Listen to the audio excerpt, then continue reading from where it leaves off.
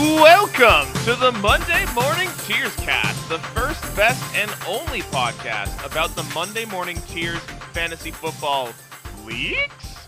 I am your host, as always, and also current Redraft League champion, Daniel Kite. You're the best around. Nothing's gonna ever keep you down. Get ready to hear that all year, folks. It's going to be a real fun ride. And so happy to be back here chatting with the first podcast of the 2022-2023 fantasy football season. We're going to go through both leagues today. As much as I am a podcast degenerate, I don't think we're going to be doing different podcasts for the league this year. Once Paul starts spreading the word a bit more and we can start to monetize this bad boy, I can quit being a teacher and I can then move on to being a full-time podcaster and fantasy footballer. But until that time, what we'll likely do is we'll kind of go back and forth between the dynasty and the redraft leagues. Obviously, there's some member crossover between those two. So, we'll be able to have players who can speak to both any given week. But for now, we're here to talk about some of the early action we're seeing in these leagues because Dynasty Draft is only, 8 days away, really, at this point. So we're going to talk a lot about Dynasty Draft strategy, some of the players that, are catching our eyes and guys that we're thinking about staying away from. And then the redraft league, we might chat a little bit about keepers and same thing, kind of guys that we're not really interested in and are interested in more. And to join me to do that, there's no one else I would expect to be on the podcast at this point in the season. He's maybe the only other fantasy degenerate, at least talking about fantasy more than I am in this league. He has tried to usurp me as host of this podcast many times before and will likely continue to try.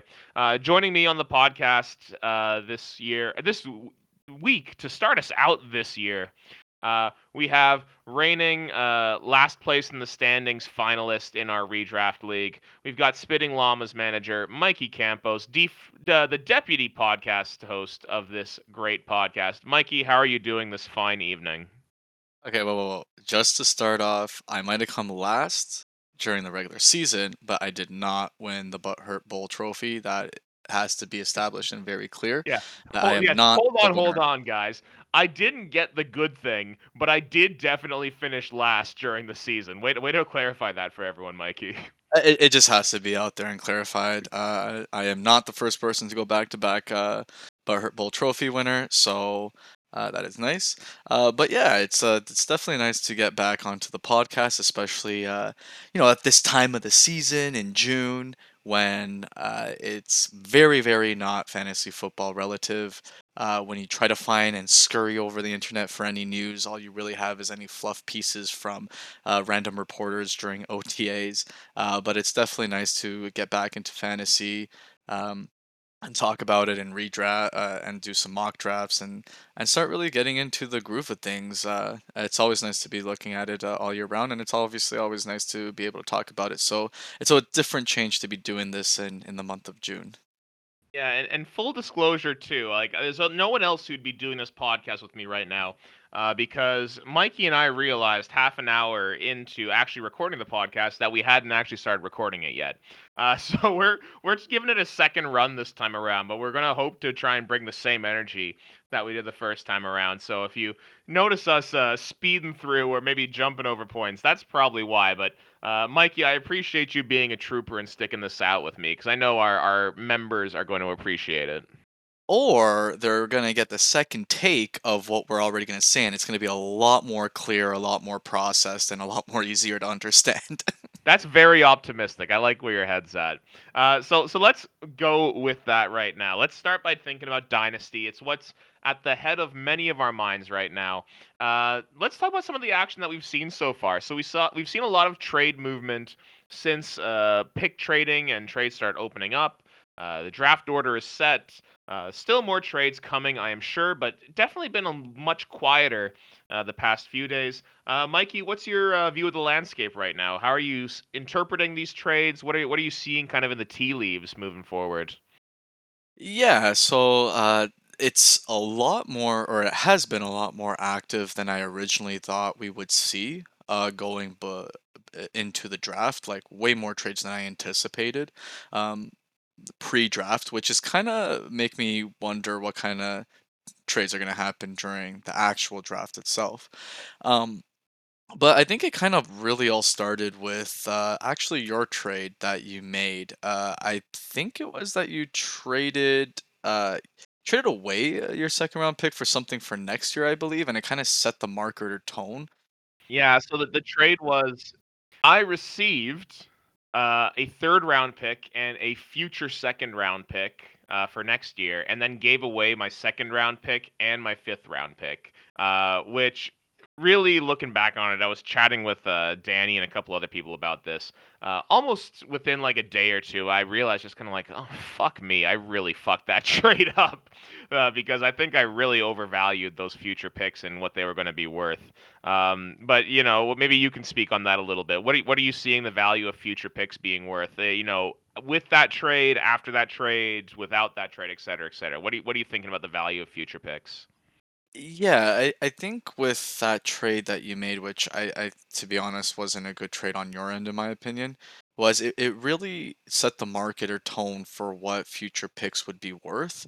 And in my opinion, when you are starting up a draft for a dynasty league, um, like you got to draft as the world's your oyster right now. Don't worry about the future picks because it's going to be all rookies. Even though this is a new dynasty league for a lot of us here, just based off research and for general other folks who are in dynasty leagues, the general rule of thumb is that when you are doing the rookie drafts, you don't really get much after the second round. It's a really a wild card after the second round. It's really the first round. So when you are drafting away like good, valuable picks right now, for future picks that could be wild cards, I think it's actually less of a value. It might sound juicy, ooh, second round pick of next year, but it really is just rookies, and you got to keep that in mind. So it's kind of just odd to see some of the landscape. Like when you see the numerous amount of trades and who's been trading right now, you have different ends of the spectrum. I'll give you an example. For me, I drafted away my 2023 first pick, third pick, second pick, and some middle picks in this year to really move up and get another second round and third round pick. So I really stacked up for elite players in the first 3 rounds, but I kind of gave up a little bit of depth by losing my fourth, fifth, and sixth round pick. But then you have somebody else in the league, aka Steve, who gave up quite a lot of valuable picks for this draft, but really loaded up in the first round pick for 2023. And it's just kind of odd to see because it's like you have good young studs now in the startup that you can build your team around, but you kind of gave that up for more mediocre picks and a lot of future rookie picks for next year. So it's just curious to see both ends of the spectrum of how people are valuing picks and how they're trying to envision their team and how they want to draft for this dynasty draft. Yeah, for sure. And so, like, what I'm curious, I'll have a question for you then. Like, this kind of connects to one of the things I'm really curious about is just kind of like how many trades do you think we're going to see in the actual draft itself? Like, once the draft opens, June 25th, what kind of trading do you think we're going to see at that point? Or do you see yourself even trading? Like, how inclined might you be to maybe trade back? In the draft to kind of recoup some of that draft capital that you've given up there. Do you think that could be something you're interested in, or are you locked and loaded and trying to keep in the picks that you have? I feel kind of lock and loaded. Like at this point, I gave up what I gave up to get like 5 elite players to start my roster. Um, I obviously I would love to have at least one pick in that fourth to sixth round, but I know I would have to give up quite a bit. But I'm not sure. Like, I know that depth is important, especially how we're doing a super flex league, which we're all new to. But since we're gonna have 9 starters, you really need the depth. And I don't know if I'll be desperate for depth when we are in the slow draft, and if I'm gonna try to, maybe try to get 1 or 2 picks up and give up 2 picks later on, type of thing.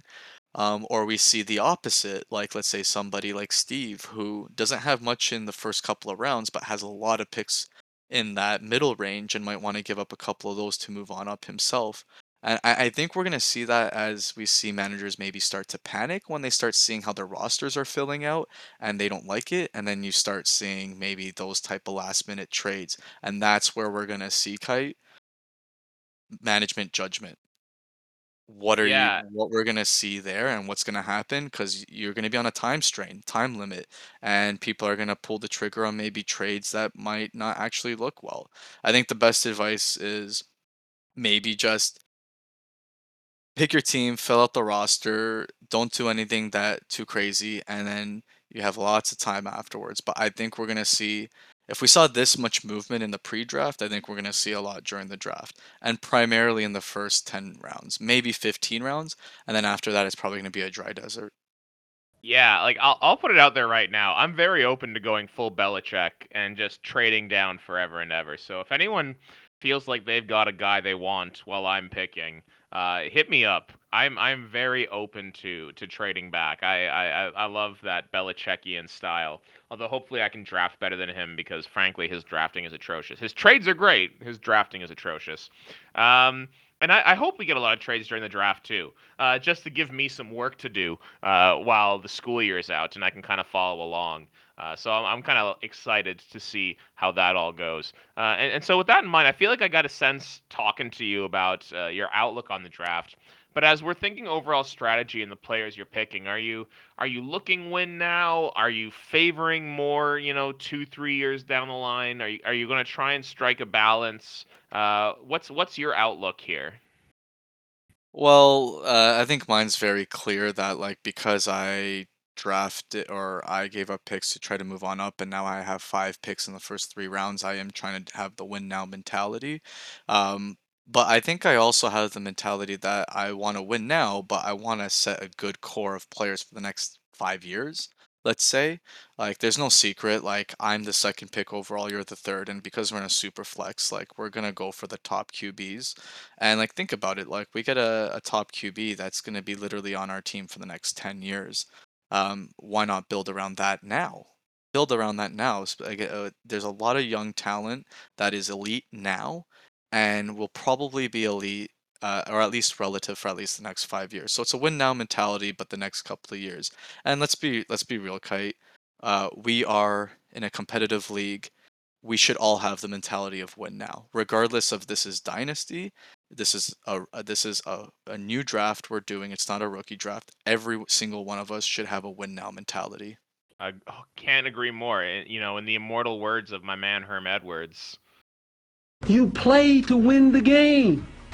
And I've espoused that since day one, and it's what drove me to create this podcast. It what drove me to do all this because I was so desperate to win eventually in our redraft league. I just want to try and drop as many references to that as I can throughout every podcast that I am the champion of the redraft league. I don't know if you heard that, Mikey, but I'm the champion of the redraft league. Hey, you know what? And for somebody, you won it, and then for somebody who has come, second place plenty of times, you definitely have felt that saying, if you're not first, you're last. You're darn right. I know I got married last year, but was that maybe second fiddle to winning the fantasy championship? I mean, who can say? Who can say? It might be, but I have definitely I think we both established and the league can coincide that we have had probably the best and will always have the best trophy handoff ceremony ever in both our leagues. Absolutely. Like those pictures, I think I need to adjust the signal group and make the picture just me getting the trophy from you or something like that. I feel like I remember I posted that in the group and it didn't get nearly the traction it deserved. I was frankly kind of furious. So that just makes me want to talk about how I'm the champion even more on this podcast. But yeah, I kind of concur with you in a lot of ways in terms of your overall strategy. And it makes me curious about like the guys that are going to be available, kind of in that we'll call it the Steve tier now, like the 4, 5, 6 rounds. Because I'm curious, there's a lot of things I'm curious about. Is like our redraft league values running backs like they're golden gods, And I'm curious if Superflex will lead that to be the case with quarterbacks. So, I'm curious if we're going to see like 9, 10, 11 quarterbacks go in the first round. If guys are just really like, holy shit, we need our quarterback right now. Because I think it'll be pretty. I don't want to give too much away, but I think there's probably going to be a 1, 2, 3 run on quarterbacks at the beginning, maybe even 1, 2, 3, 4 even. So I'm curious if that run continues into 5 and 6, with someone taking Kyler or Lamar right away, how much does everyone else get psyched out and start thinking, "Fuck, better take my quarterback right now"? And how much does that push the value of other guys down?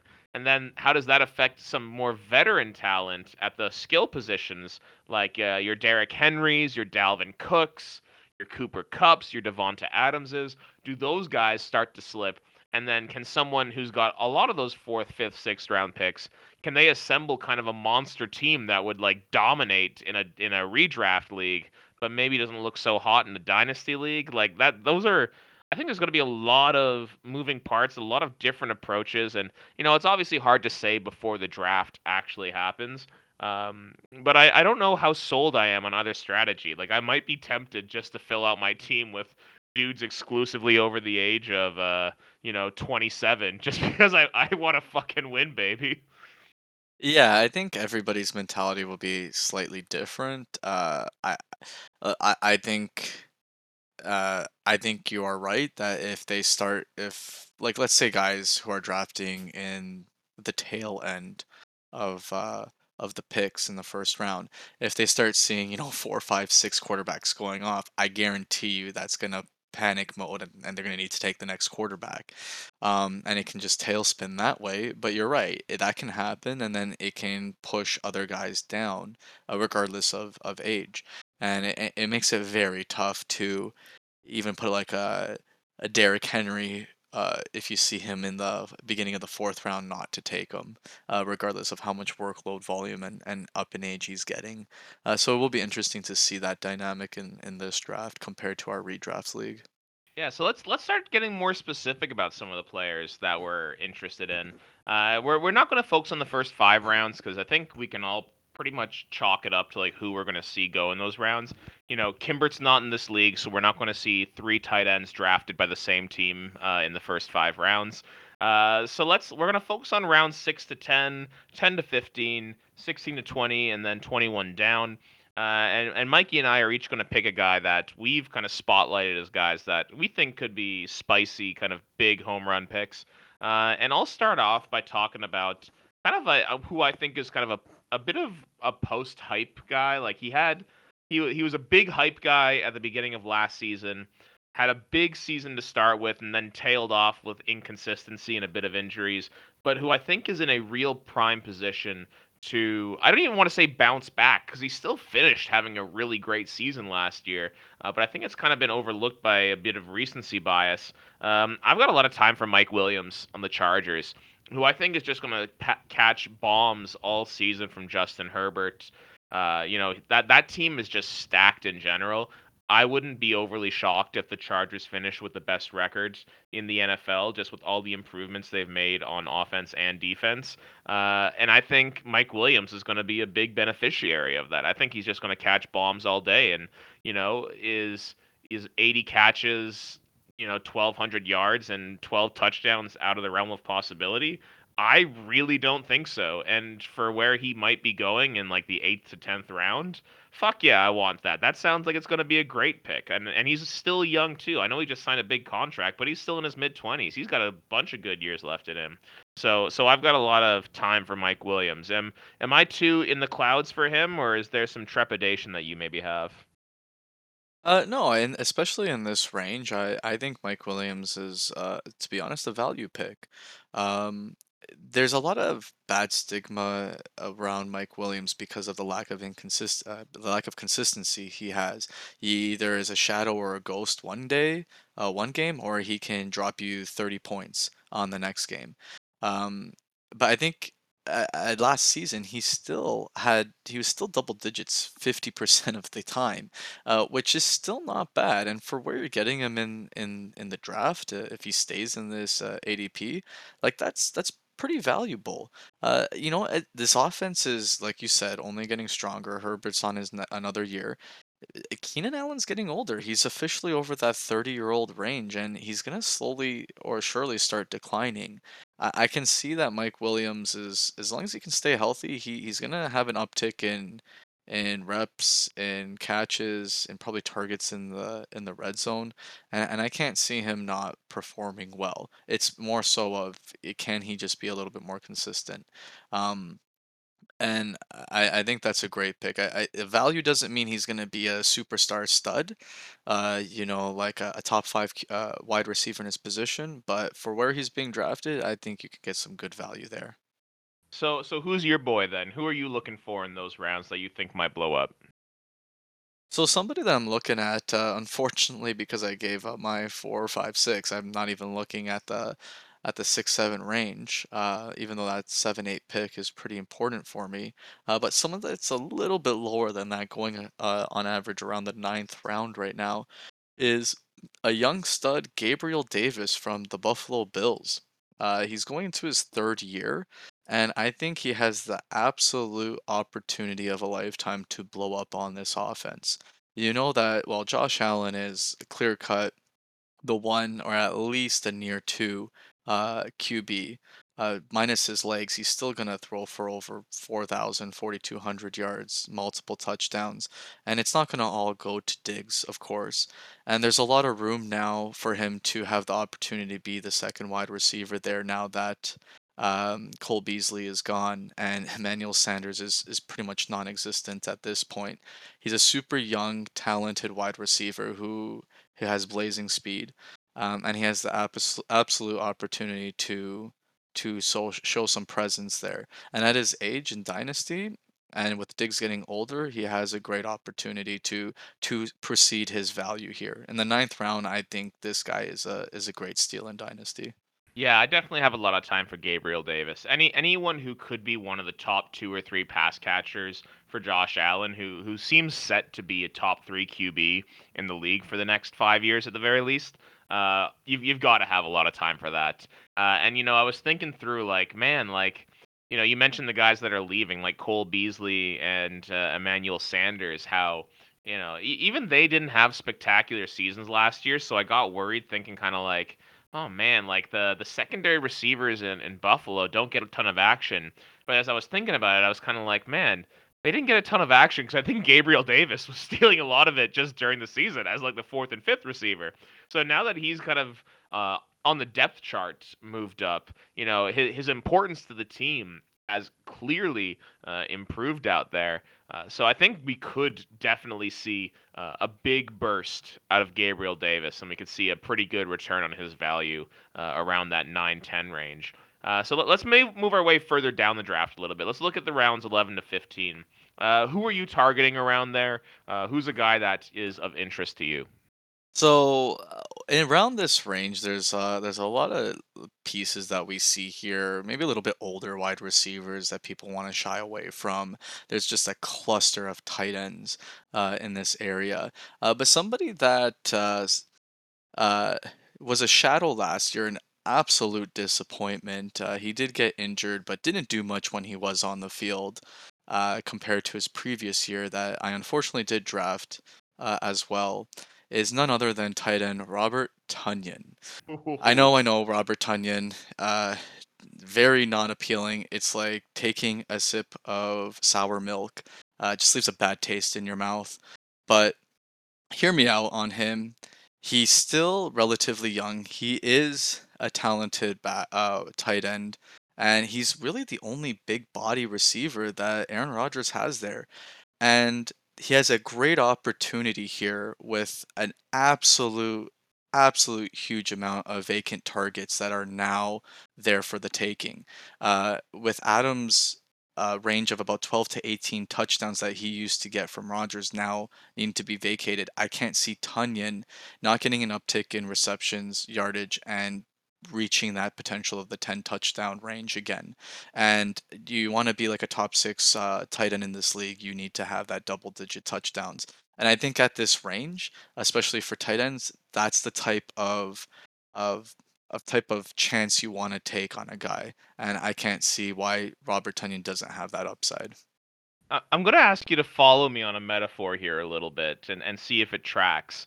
I think Robert Tunyon is the Miller High Life of tight ends. Do you have any guess at what I mean by that? No, I have absolutely no idea. So I during my university years, I became a little bit enamored with the beer Miller High Life. I because it's never your first choice. It's barely ever even like your fifth choice of beer. But like if you're at a house party, you're in college and you're desperate and you're like, "Man, I need another beer to keep going."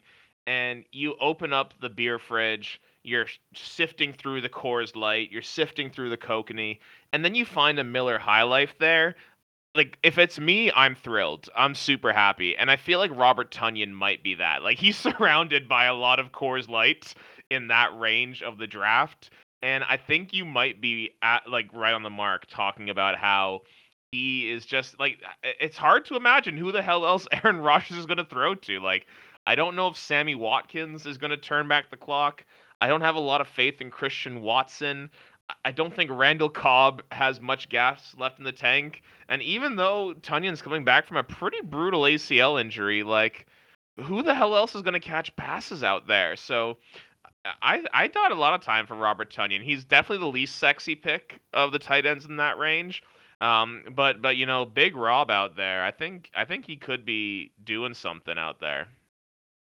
Yeah, he's he could get the job done. It's like you want to drink.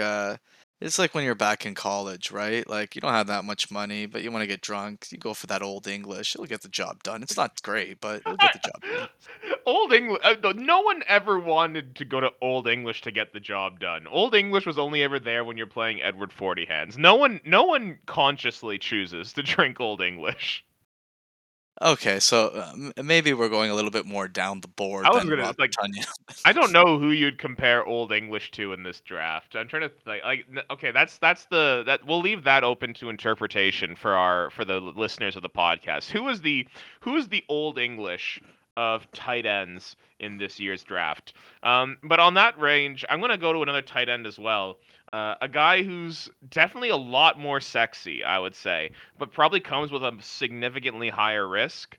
I'm going with my man out in Denver, Albert Okuegbunam, the de facto kind of starting tight end now out there, who spent the year playing behind Noah Fant, catching noodle-armed balls from Drew Lock and safe passes from Teddy Bridgewater, and seemed like he had little path to really demonstrating the full extent of his abilities. And then smash cut to a few months later, Noah Fant is gone, and guess who's around? Fucking Russell Wilson, top 10 quarterback in the league. There's obviously passes to be caught from a lot of receivers out there. You got Jerry Judy, Cortland Sutton, who himself I think is a great value pick. Tim Patrick, who might even be a good value pick, a guy that's been chronically just underrated the past 2 years. But I hope that Albert O kind of steps up. I think he's got the tools to, in a tight end premium league, I think he could be a really sneaky long term value pick. He could really if he establishes himself this year in a good connection with Russell Wilson. I think Albert O can like really become a top 12 tight end, maybe even move into like that mid-tier tight end one range with enough playing time. Am I too optimistic on his outlook, or I mean, what are you thinking on him? He's an interesting pick. I think when you're at this range with tight ends, you want to either go with somebody like Tunyon who can have the potential upside of the touchdowns that can get him there, or you want to go with the young guns who, especially for dynasty, can get there as well. The upside is he doesn't have Fant there anymore, like you said. He's the big body. He'll be around the end zone, and he has obviously one of the best quarterbacks throwing the ball to him. The downside is everybody has an upgrade of throwing the ball to them now, including those talented wide receivers. So we'll be curious to see how this plays out because he's young. Is he going to get the targets his way? It might take time, especially as we never really saw a strong rapport in Wilson's career with the tight end, a super strong rapport. We don't know if that was just Wilson himself, the type of player he is, or if that was the system he played in. Well, I guess we're gonna find out. But he in this range, I think he's a fantastic young tight end for sure. Yeah, definitely. And with going back to the young guy, 16 to 20. I've got my eye on one guy who he hasn't even played a snap in the NFL yet and already has the injury prone tag attached to him. Not even just injury prone, but has already documented injury problems. He might not ever play an NFL snap, quite frankly, but the talent is there, and he's got a great situation, I think, ahead of him. I'm looking at rookie wide receiver Justin Ross, who is out there in Kansas City. All the draft gurus seem to say that this kid is absolutely electric. He's definitely John approved. A lot of electricity for this kid. Amazing talent in university. I can't remember what the exact injury prognosis he had, but he's got some sort of, I think, chronic issue that might limit him from ever even playing. But in round 16 to 20, if you're telling me there's a rookie with electric wide receiver talent who might be paired up with Patrick Mahomes for the next 5 to 10 years, fuck yeah, I'm in on that. Give me all the Justin Ross in the world. You mentioned there may not be trading in those later rounds. I will absolutely trade up if I think Justin Ross might disappear because I have a lot of I love my prospect porn. Justin Ross is a prospect porn guy for me. I'm looking out for him. What do you think?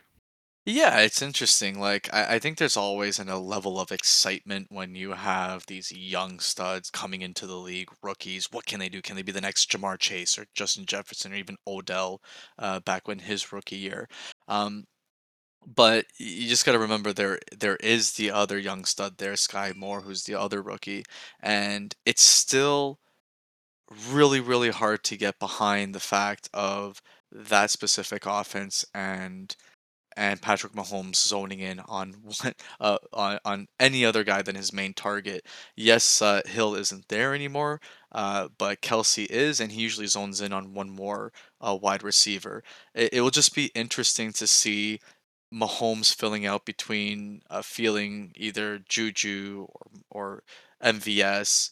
Hardman's still there. These young stud wide receivers and seeing like much success. Like we've never seen a second wide receiver succeed in this offense. As crazy as it sounds, because there's absolutely an astronomical amount of yardage that is thrown with Mahomes, but yet it for some reason it never goes behind no more than two receivers. It's really a very pick that like we can see the prospect of the future. Something can happen, especially in these later rounds. But the chances of it actually flourishing, it's still in my eyes, just a sparkle in the sky with this type of offense that's being run.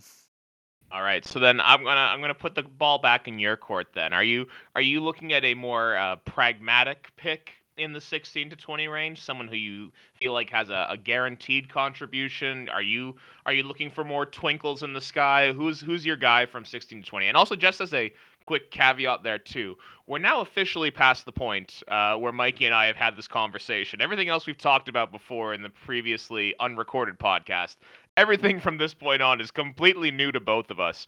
So I'm curious to hear what Mikey's going to say here. Who do you have in the 16 to 20 rounds? So there's still some curious names that come up in these rounds, and you went with somebody that is the twinkle in the sky, or you can say the sperm that hasn't been ejaculated yet. But I'm gonna go with somebody that has probably blossomed and matured a little bit, that can still, flourish and have a good scent for the next year or two to come. That could be still a little bit spicy. I'm gonna go in this range. Somebody who is well thought forgotten about based off the injuries and the team he's been on. But I'm gonna go with my boy Devontae Parker here, that's been being drafted in around the 18th round.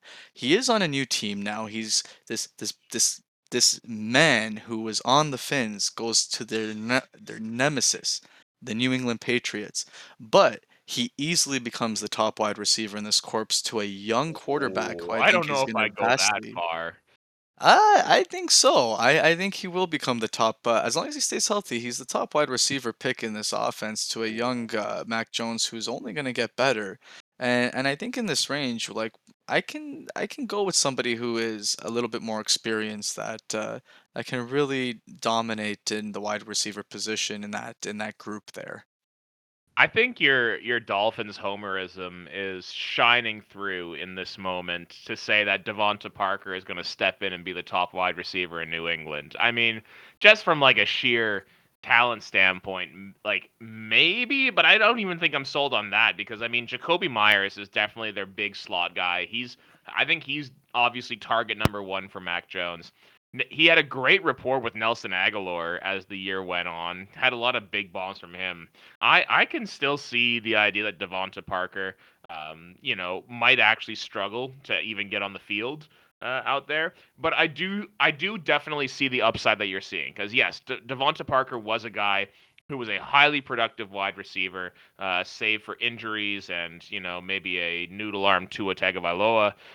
So like I get where you're coming from, and I don't think it's a bad pick in that range because obviously every pick in the 16 to 20 range has massive risk involved in them. That's why we're going that deep in the draft.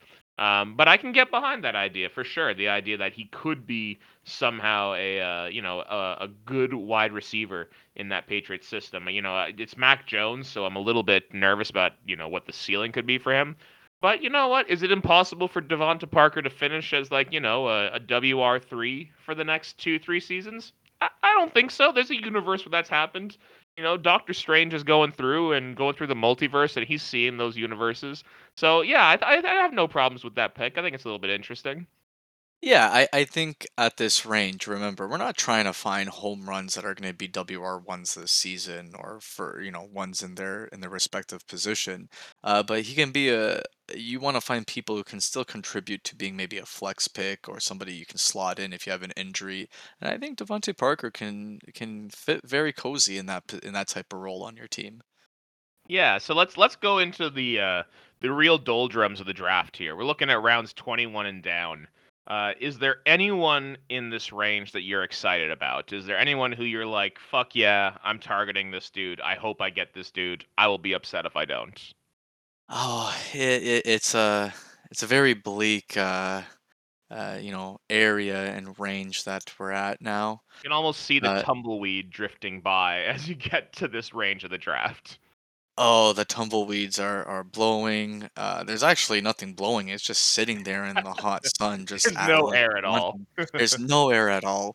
This is going to be the most torturous part of the slow draft. Is really going to be just at the end of it.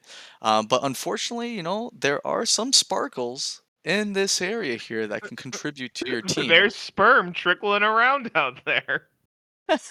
But there is one tight end, and I will go with the tight end Ooh, once sperm in again. the tight ends. That you could take a shot on, and that's gonna be our boy Cameron Brate from the Tampa Bay Buccaneers. Woo-hoo! He's an old fellow now at the age of 30. But he, depending how the offseason continues to go, he still has the potential to be the top tight end in a Tom Brady offense if Gronk doesn't resign. And who wouldn't want to take that type of potential or upside in this type of range that we're talking about? Yeah, I hear you. Why not? In those doldrums, Cameron Brate, I like he's even less sexy than Robert Tunyon. You're just like picking like the biggest, most block-headed white dudes possible. For But but not the old English, right? that, yeah, you know what? That's what it is. I think Cameron Brate is definitely the old English. At the very least, he's the Colt 45 of the tight end crop. But yeah, I can see where you're coming from. Yeah, if Gronk's not back there in Tampa Bay, why the hell wouldn't you want the top tight end out there? Because Antonio Brown is gone. There's plenty of targets to go around without Gronk there. Hell yeah, give me some of Cameron Brate. I can get behind that. For myself. I'm sticking with the white dudes as well. I'm going to shout out to our former league member Victor Bayada. He's going to love the pick I've got here. I've got White Lightning Braxton Berrios on my radar, really deep into the rounds. I think he could be a really kind of interesting, like, should an injury happen in that New York Jets receiving core? I think he could slot in really nicely as kind of a slot guy. I think there's going to be a lot of attention paid to Elijah Moore. And is it Drake London who went out there? I hope I'm right on that because I don't remember where all those rookie wide receivers went, but I know they got a new big fancy one. Braxton Berrios, White Lightning out there could be a forgotten man. He helped me to the fantasy title last year, so I've got some of that recency bias in my head. I just had him on the team, and he picked up. He had a couple. I think he finished the year with double digits. In weeks 16 and 17. So yeah, give me Braxton Berrios, just a legacy pick. I love him. Yeah, like Braxton Berrios himself is like, who wouldn't love somebody that's called Braxton? You know, like you know what he is? He's like a mix. Braxton Berrios is your Buffalo Bills fan that's going through the table. You just gotta love somebody like that, right? Like great guy, great name. He would go through tables, crush a Labatt's Blue. Why not? The only thing is that is oddly in a very crowded wide receiver corps there when they just drafted their, like you said, London, and then they obviously have Denzel Mims, and they got their other young rookie now sophomore wide receiver, and Corey Davis as well. And we really have no idea how their quarterback's going to be in his sophomore year himself. Come on, Zach Wilson. Zach Wilson just hit puberty. He's gonna have a great year this year. Yeah, so we'll see. In puberty, we'll see. He still have his ups and downs. So yeah, but you know what? It might not be. Actually, I was gonna say it's not the sexiest pick, but come on, look at this guy's face. It Are is you a sexy kidding me? pick. Braxton Yeah, Berrios is an incredibly sexy pick. I think with just the name, you gotta take him in the 25th or 26th. You just have to, or even your last pick. If he's still there, you just gotta have him just because you want him on your bench. He'll be the guy that will root the bench forward, pump him up. I like that pick. It's not bad.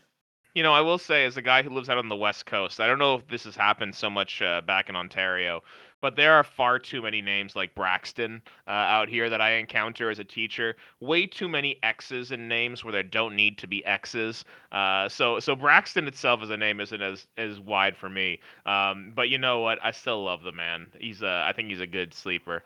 Now let's go the opposite end now. I'm sure we're getting a little bit long in the tooth here on this pod. We got a couple more topics to hit on.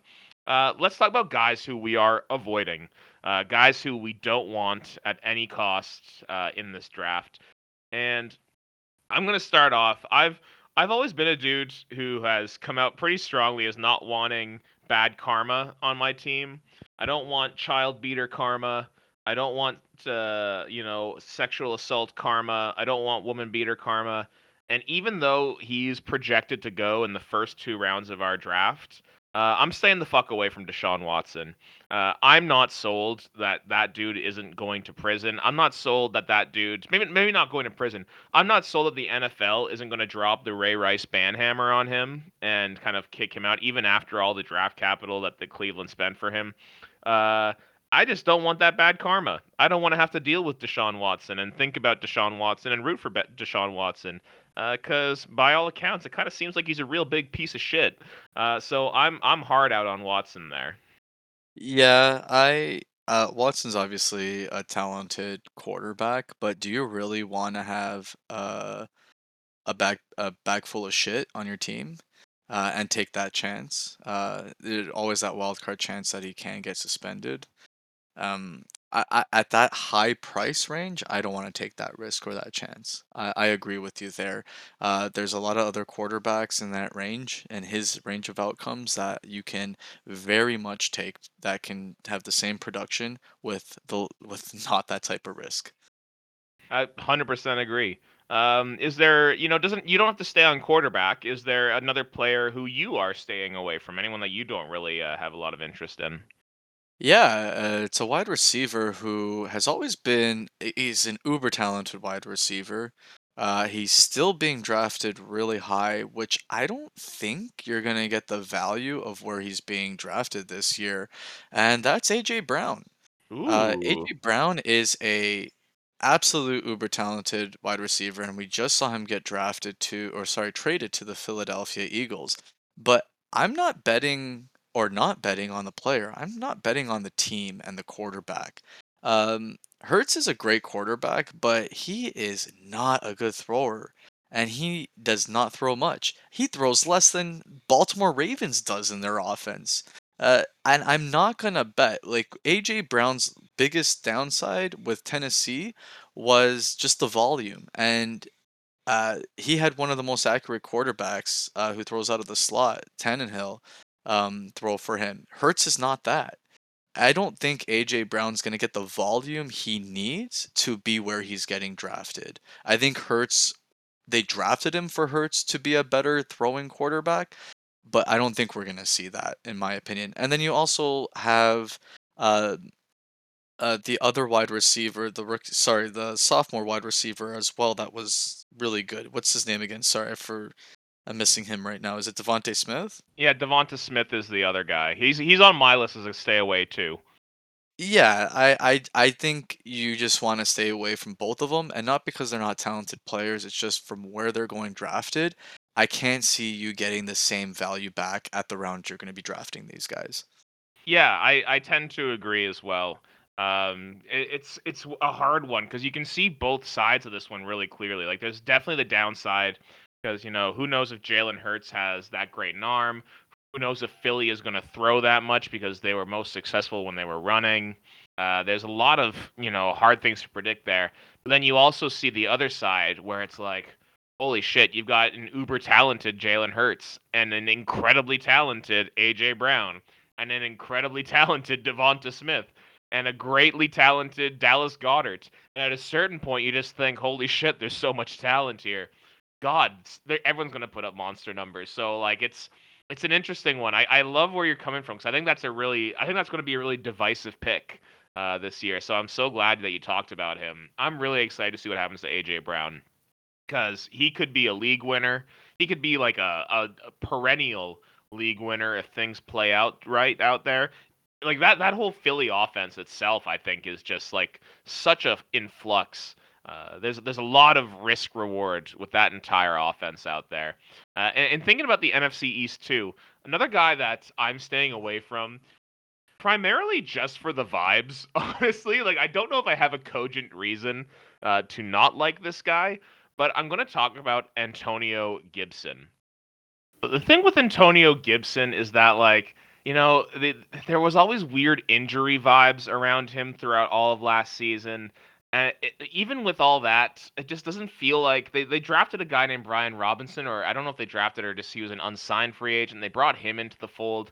They brought in Jarrett Patterson last year. It all feels like the Commanders don't really love Antonio Gibson, even though they also give him a ton of volume. It's a weird, like, we have to do this because we don't have anyone else, but maybe we do have someone else at this point. So I just think the vibes on Antonio Gibson are off, and I could be wrong. Maybe Antonio Gibson goes on to become like a top 10 running back the next few years, but I just don't like the vibes. I'm out. What are you an Antonio Gibson fan, or are you more on my end of the spectrum? I would normally say I wouldn't be an Antonio Gibson fan, just because when you see multiple injuries happening to a running back, and especially at that position, it usually is a trend that will continue. But though the trend that can continue, Kite, that is exciting is Wentz had the RB1 last season on his team. Could he potentially have the RB1 again on his team this season? Stay tuned to find out. Wentz literally handing that ball. He might be not good at throwing it, but he can hand it off sure good. And that's what happened to Jonathan Taylor last year. So can Antonio Gibson get that lucky touch this year? Who knows? It's I the Wentz love it. magic, baby. It was all just Wentz and how good those handoffs were. That's what really propelled Jonathan Taylor to becoming RB1. You know what? I like the argument, Mikey. I'm on board. You've got me back on Uh, the Antonio Gibson bandwagon. The good vibes are back. He just moved up. He just moved up 3 rounds because of Yeah, that talk. exactly. I'm taking him 1-3 now. I don't care. Taking him 1-3. Okay, give me one more guy who you're not super into. I know we both have like a big range of guys we could talk to, but I'm frankly getting tired now too. So give me one more guy you're interested in talking about. I'm gonna stick to the high end wide receiver range, and especially because we're talking about redraft at this point, right? Either, frankly, it could be redraft, could be dynasty, up to you. Okay, I guess we've been talking for so long, it's kind of just merged and went together. Yeah. But somebody that's still going really high in the draft that I completely want to stay away from is DK Metcalf. Um, Obviously, he's a talented wide receiver, but to be honest, I want to stay completely away from that offense this year. The fact that Wilson's not even there anymore, I think you got what, Drew Lock throwing the ball now to them. Um, that's already a run-heavy offense. Pete Carroll's still there as running that offense. I just we saw Metcalf have ups and downs last year already with Wilson, and I can't even imagine that he won't be able to sustain his value with Drew Lock now throwing him the ball.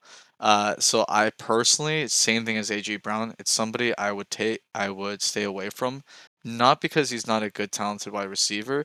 You're just not going to get the value you're going to be drafting that pick from.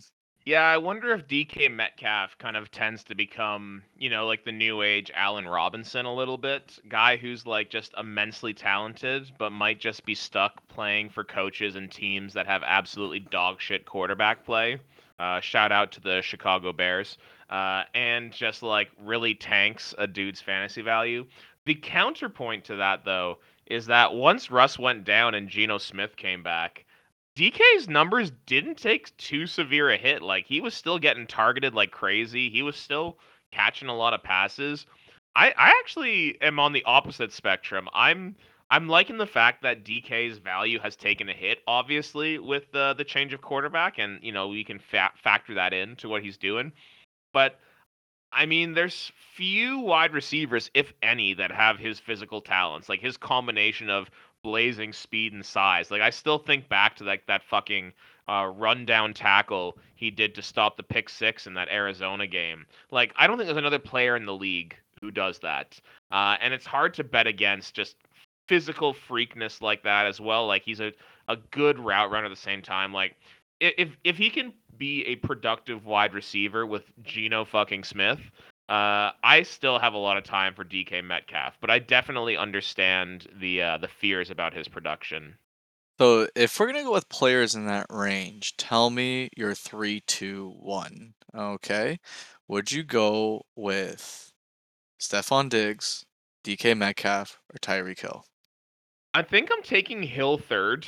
I like Hill the least. Not only just because of woman beater karma, but also because I don't necessarily love the Miami situation. I've talked to you about how I'm kind of lower on Miami than most folks this year. So I don't love that.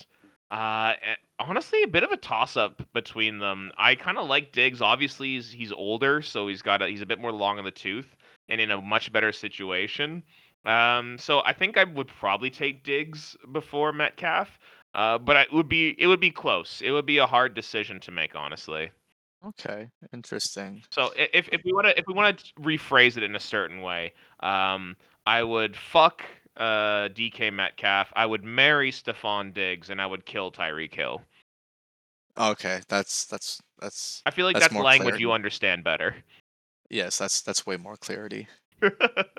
So let's start to talk about just redraft a little bit here, because I mean, it's definitely not the sexy draft. We don't even have a date set yet for the redraft league, so who's even thinking about it at this point?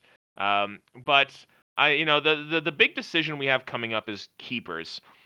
For myself, I feel like I'm pretty locked into the guys who I'm going to keep, and I don't really feel too nervous about announcing that. Unless something drastic happens, I'm probably keeping Brandon Cooks and Josh Allen. I'm sure you have your own thoughts too about guys that you're keeping. Is there any team in the league that you are curious about, kind of what they do for their keepers? Before we get into that, just to comment on your picks, Brendan Cook's fantastic in my opinion. I think he's a great value. And if you don't mind, refresh my memory, where would you be getting him in replacement of this year? Brandon Cooks, I selected him in the 8th round last year, so I'd be getting him as a 7th round pick, it won't be like monumental value, but if I'm giving up 7-12, like the 84th pick in the draft to take Brandon Cooks, I think he's going to outperform that value still next year. So that's why I'm happy taking him. Yeah, and I think that's still good because he's in that like WR2 range, and in the 7th round year, that's still good value. Yeah, I agree. So like I'm all in on it. And again, any keepers I would have had, like, everyone was talking shit last winter about me trading away Rashad Bateman in that trade with Nick. Looks really fucking good now that Marquise Brown is gone and Bateman is the de facto #1 wide receiver in Baltimore. So, any good keepers I had, if I just kept my team, I may not have won the championship, but I would have had Jamar Chase and Rashad Bateman lining up 1-2 for the rest of my life. So that would have been pretty nice. But flags fly forever. That's how I roll. Yeah, and I think the same goes with me and my trade that I made with Taras that caused a big stir up in our league. Obviously, things needed to play out perfectly, which in my opinion it did. Um, but my keepers is going to be Pity City, Michael Pittman, and Leonard Fournette. And the reason why I say it worked out is, Pittman got an upgrade in quarterback with Matt Ryan now throwing the ball. And Fournette's coming back to Tom Brady tossing him the ball, and there's no competition with Jones anymore.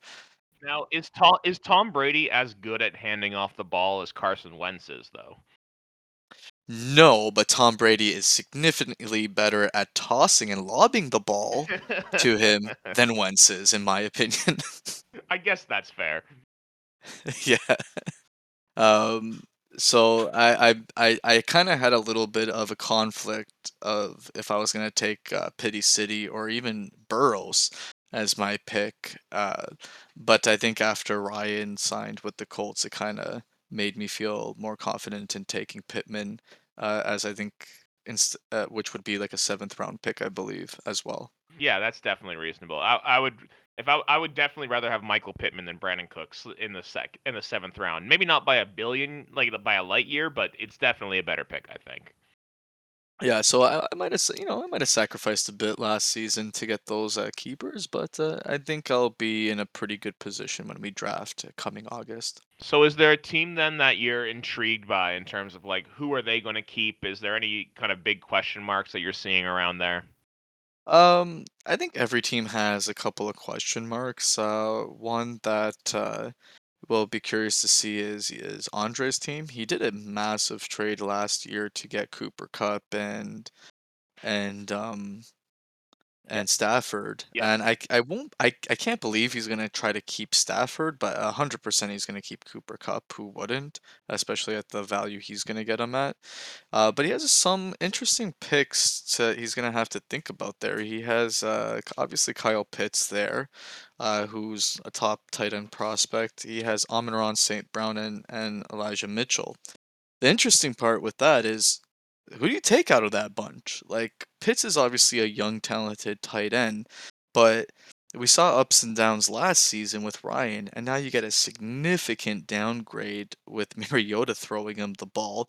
There's no Calvin Ridley this whole season to kind of help offset and take some the defense pressure away from him. So now there's a huge risk of seeing Pitts almost getting double teamed a lot this season, which is obviously going to probably downgrade his play a little bit. Like, do you take your chances in a redraft keeper league, taking Pitts at a high valued pick? Or do you go with somebody more like an Amon-Ra St. Brown or an Elijah Mitchell? So I'm kind of curious to see who he's going to take as a second pick there as his keeper. Yeah, for sure. It's like I like that you mentioned Pitts as like having a major downgrade at quarterback. I'm curious how much of a downgrade Mariota is really going to be compared to Ryan, because I think I don't have as much faith in Matty Ice as I do. Maybe you do.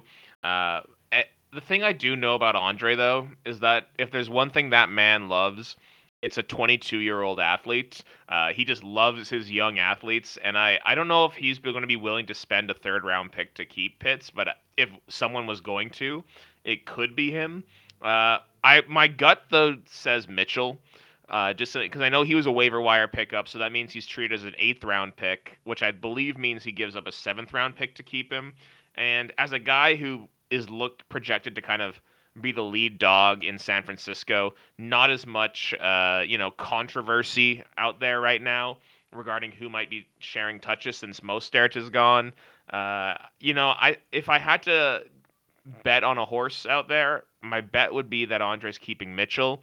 But I could see arguments for all three, definitely. And I kind of feel the same way about it. Another team too who has a lot of decisions to make.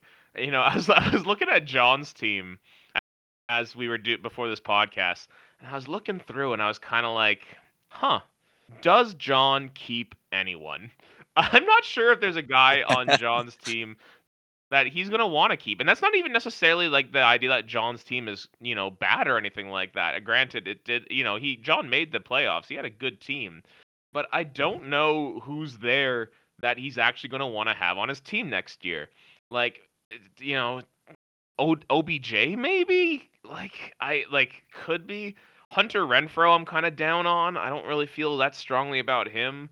I don't think Darren Waller is going to return there. So I'm curious if John keeps anyone, and maybe he just goes in with a clean slate and says, you know what, did well last year, got some bad injury luck with Derrick Henry. Let's fuck around and find out in the draft. Is there anyone in his team that you think he might try and keep around? So the interesting is, even though we are now technically in a keeper league, I don't necessarily think it's a bad thing if you don't keep anybody. Like you're just literally trading that keeper for an option, so that you can still draft well if instead of having a keeper. So I don't think there's anything wrong with having a nice clean slate and completely having a new revamped team without any keepers. But if I'm not mistaken, he had Mike Evans on his team, right? He does, yes. Mike Evans, who he would be keeping he would have to be giving up a mid 3rd round pick to keep Mike Evans. Which is expensive. But you can always bet on him. He's always had 1,000 yards. He's still the end zone threat, and the fact that we have no idea when Godwin's gonna come back, and obviously Gronk as well. Evans, in the first time in a very long time, can be the clear-cut wide receiver for Brady, even though he's hyping up Gage, and I think that alone is maybe puts him in contention for a keeper. Interesting. I hadn't really considered that, but I like where your head's at. That's definitely an option for John for sure. Um, you know what? We're at this point of the pod now where I think we're gonna start ramping it down. Is there anything else, Mikey, that you feel like we should touch on in Dynasty, in Redraft? Is there anything you want to put out there for us? So I've been waiting to drop this bomb for the whole entire night, which feels like it's been a long night now so Yeah. far. It's a proposal to the league, which could be either league because we have transitioned to a keeper league. Um, and it's something I think that can be really spicy and can kind of change a little bit of the dynamic of the league, but in a very positive way.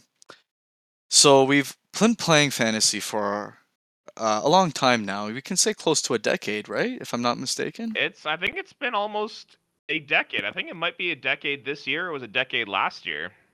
And for the most part, we see the same managers stay in and be committed. We have some changes here and there, and that happens, right? Not everybody can commit long term to it.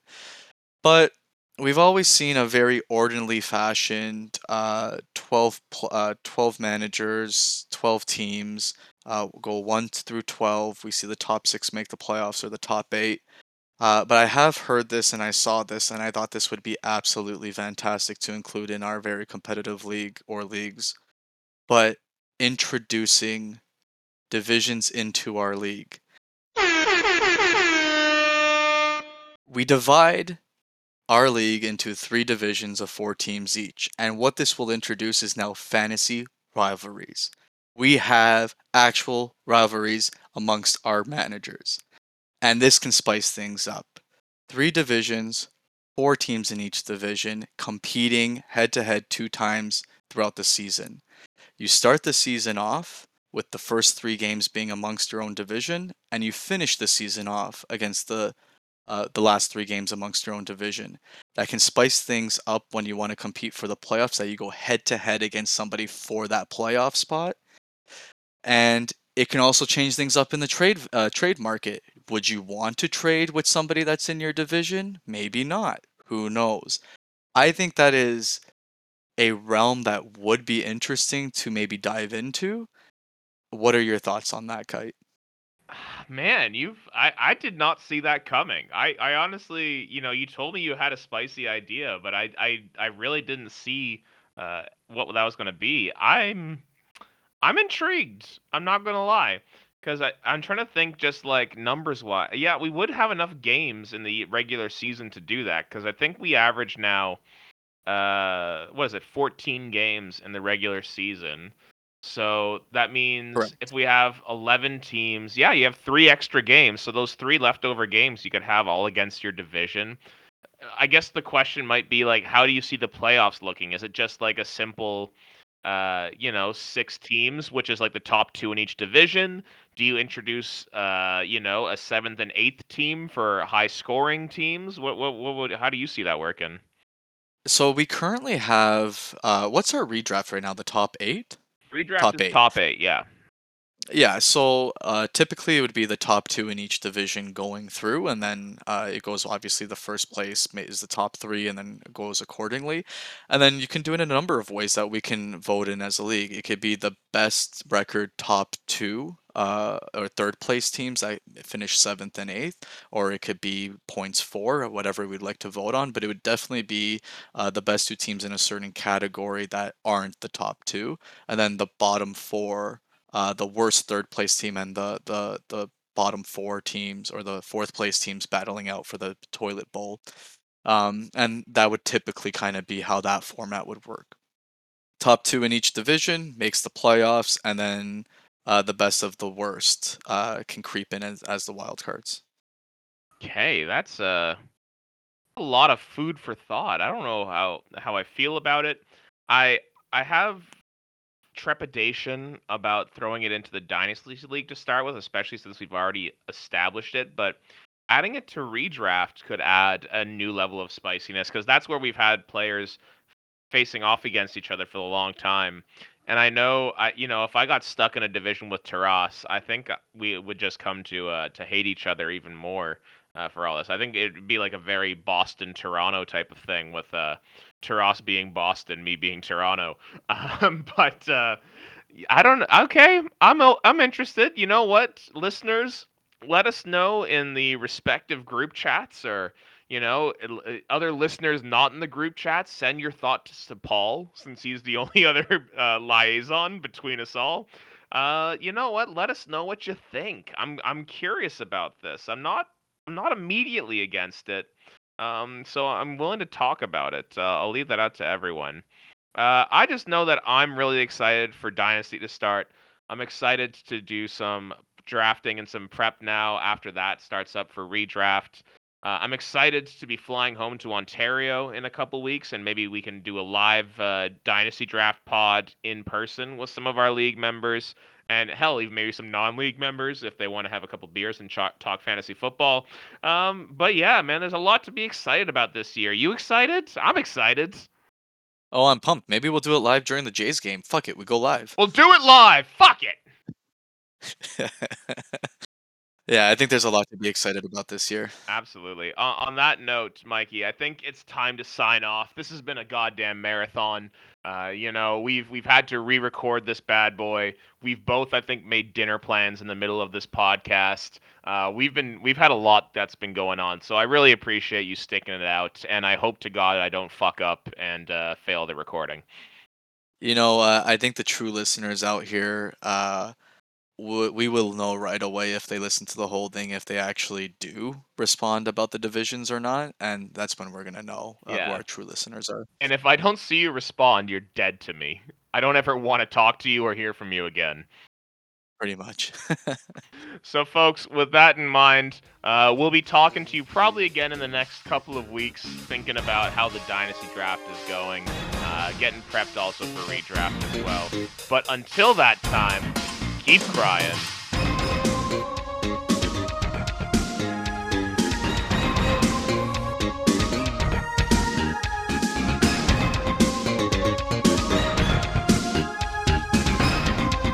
There's just a cluster of tight ends